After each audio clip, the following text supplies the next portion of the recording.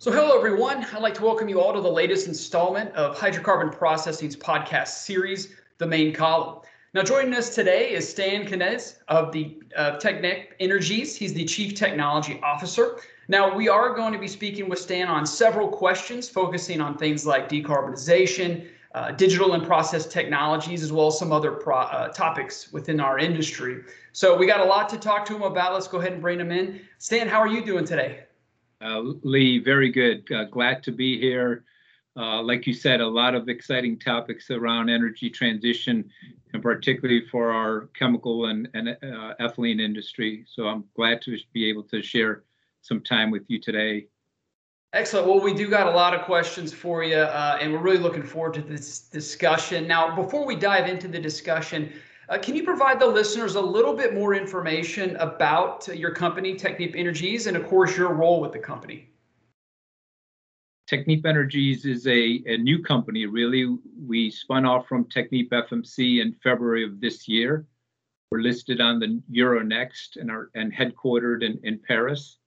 Our mandate is all around energy transition. We have 4 energy transition pillars focused on LNG, on sustainable chemistry, which includes biofuels, bio-based chemicals, and sustainable chemistry, around decarbonization, which includes our blue hydrogen technology and our carbon capture technology, but really provides all the kind of tools and levers we have to decarbonize across the industries, and then carbon-free energies, which is our green hydrogen approach, as well as our floating offshore wind and our nuclear business. So with that mandate, our business is focused on providing technology and engineering solutions and leveraging our significant project delivery capability on a global basis. For me, I'm part of the Technip Energies XCOM. I'm the Chief Technology Officer. So I have the mandate and the accountability to make sure that we have the technologies that we need to help our customers meet their energy transition goals through the services and products and delivery of projects that Technip Energies does on a global basis. So it's an exciting role. It's a role today where new technology is being talked about in the headlines every day. And so there's a lot coming at you, a lot to sift through. But like I said, it's an exciting time for the industry to look at, what technologies are going to be needed and what innovations are going to be needed and what scale we're going to need to get to net zero by 2050 that we all know we have on our target.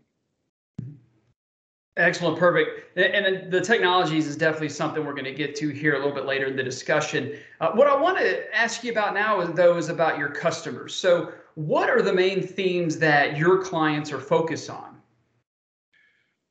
So today we see a concerted focus on energy transition. Companies are looking to implement their sustainability strategies and ESG mandates, as well as anticipating how to meet current and future low carbon requirements. So today customers are asking us, what are the pathways to low and zero carbon? And of course, the main themes are CO2 reduction and use of recycled feedstocks. Okay. And let's talk about the decarbonizing part about it. I'm kind of curious, in terms of decarbonizing, let's say ethylene production, where is that current technology? Good question. I mean, we really want to reiterate that energy efficiency remains the starting point of energy reduction and decarbonization. So there's still ways for us to improve energy efficiency and hence lower CO2 emissions. And recently we designed a low carbon furnace that can mitigate up to 30% of the CO2 emissions. And this is available today. And as Technip Energies, we've developed an ethylene decarbonization roadmap that outlines the pathways that we envision will allow the ethylene industry to move to net zero. And some key facets of that roadmap include use of hydrogen as a fuel, carbon dioxide capture, emissions reduction, like the low carbon furnace I spoke about, and electrification. The main issues with these solutions today are the economics and having a route to store or use the CO2. Okay, good. That's a great segue into my next question because we're seeing a lot of news releases on CO2 capture. So, in your opinion, is CO2 capture available today? Oh, yes, for sure. I mean, the technology to capture CO2 from post-combustion streams is available today. Of course, we've been capturing CO2 from process streams for a long time across many industries. But the post-combustion streams are the one that are, of course, very important to decarbonize many industries. So that technology has been proven at industrial scale, mainly in the power sector. Technip Energies is a partner with Shell on their CANSOLVE carbon capture technology. This technology can be applied to new and existing crackers. I would say the challenge is to continue to innovate and improve on the CapEx and the OpEx. And of course, carbon policies and carbon pricing have an important effect on economic viability. The other thing we have to think about is really the question around any carbon capture application is what to do with the CO2 once it's captured. So there needs to be a solution to store or to utilize the CO2. And we see many positive developments on this front. Okay, and I want to stick now with your ethylene decarbonization roadmap because I think this is pretty interesting stuff here. Two specific things that I know that you mentioned there were electrification and hydrogen. So let's stick with the first one. Now, what role do you see electrification play in the future of ethylene production? Yeah, there's a lot of talk around electrification these days, and we can agree that it has a significant role to play. But I would say that the extent to which it will be utilized to reduce, say, ethylene plant CO2 emissions depends very much on the continued reduction of the carbon footprint associated with electricity generation. So the cost and availability of large quantities of low carbon electricity from renewable sources is much needed. And of course, then we need to develop new technologies such as electrically heated furnaces that can then deploy this electrification in chemical plants. I would add that, today in an ethylene plant, the steam cracking furnace utilizes hydrocarbon fuel to provide the endothermic heat required for the cracking reaction. And at Technip Energies, we have designed a proprietary furnace that can electrify the cracking operation. We call it our e-furnace initiative. This approach avoids the CO2 emitted from the cracking furnaces. And additionally, in the ethylene cracker, we can take advantage of low carbon electricity through the use of electric motor drives instead of steam turbine drives on the main compressors.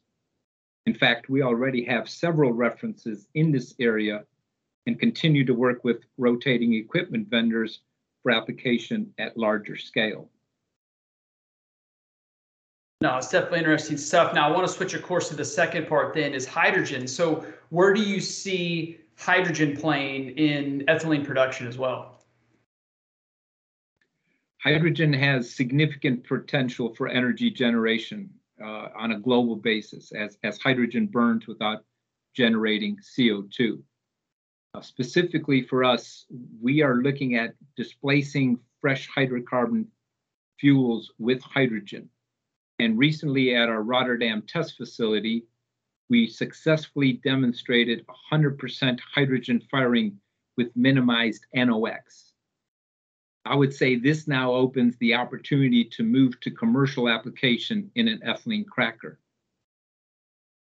Of course, one of the considerations needs to be the sourcing of the hydrogen. And with our Blue H2 × 10 hydrogen technology, we can deliver very low carbon hydrogen at large scale with proven technology that mitigates or avoids up to 99% of the CO2. So that's available today.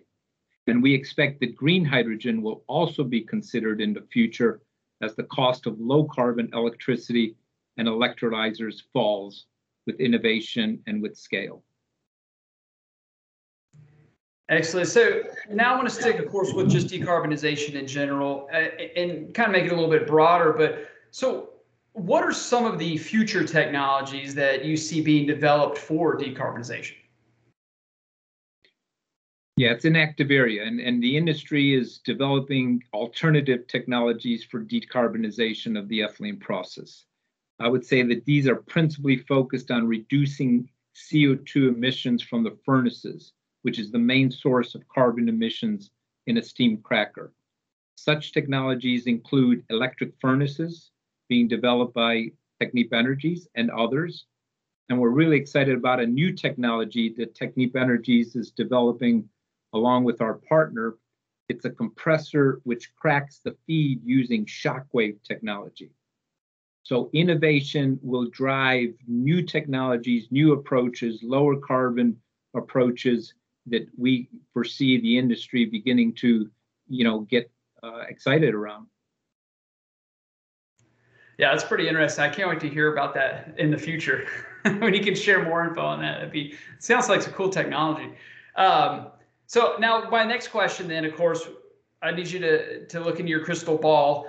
And I'm kind of curious, will steam cracking still play a role in ethylene manufacturing, say 20, 30, 40 years now to say 2050?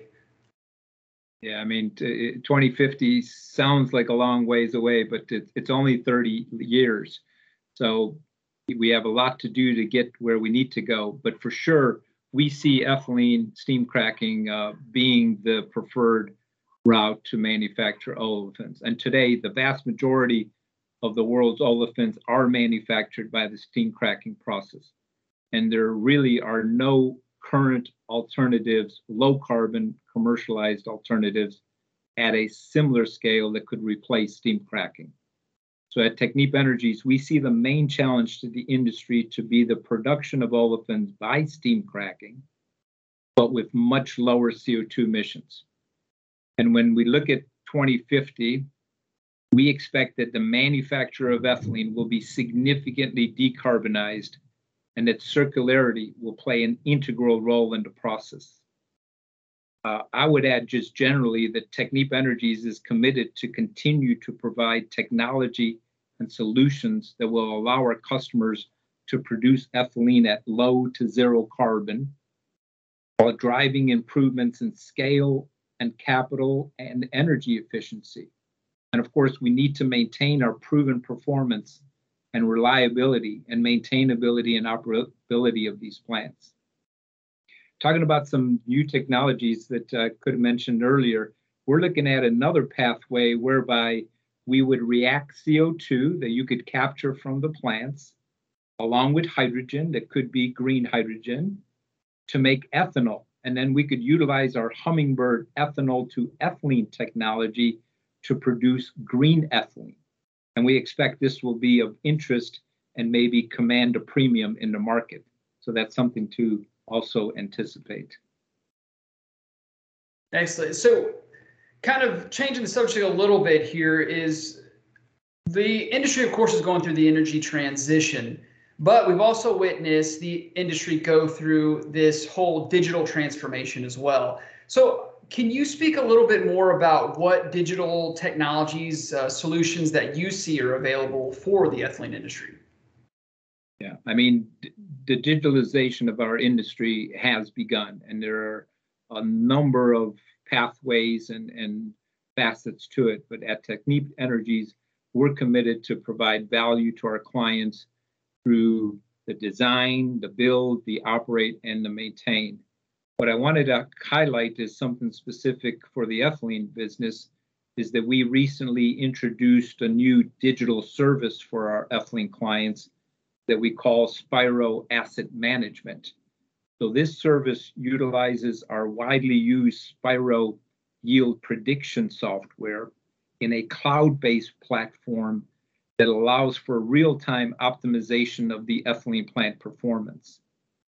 And of course, this now has the potential to not only improve the economics of the cracker, but also to optimize energy efficiency, which results in lower emissions. So we're excited about having that available to the industry, and we expect to see a pipeline of digital services and products to serve a number of our clients in these industries.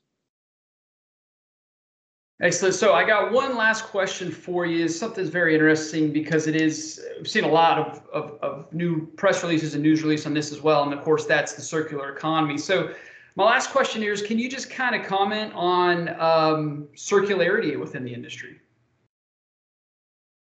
Yeah, circularity is everybody's talking about it. And for sure, it's a strategic intent for the ethylene industry. We have been busy developing solutions that can address our clients' desires to, let's say, introduce a level of circularity into their crackers. And Technip Energies, we can provide a complete pyrolysis and purification solution that will allow recycled plastic waste to be fed to the cracker, replacing the fresh hydrocarbon feed. The other thing, of course, from the cracker side, we have been studying the effect of recycled feed as it's being co-fed or introduced to the cracker in terms of performance and reliability. That's a very important question that our ethylene clients are asking us. I would just add on this front that we're also studying the potential of feeding biomass to a cracking furnace. So again, we see a lot of different approaches that could become technical and economic avenues to support the decarbonization of the industry.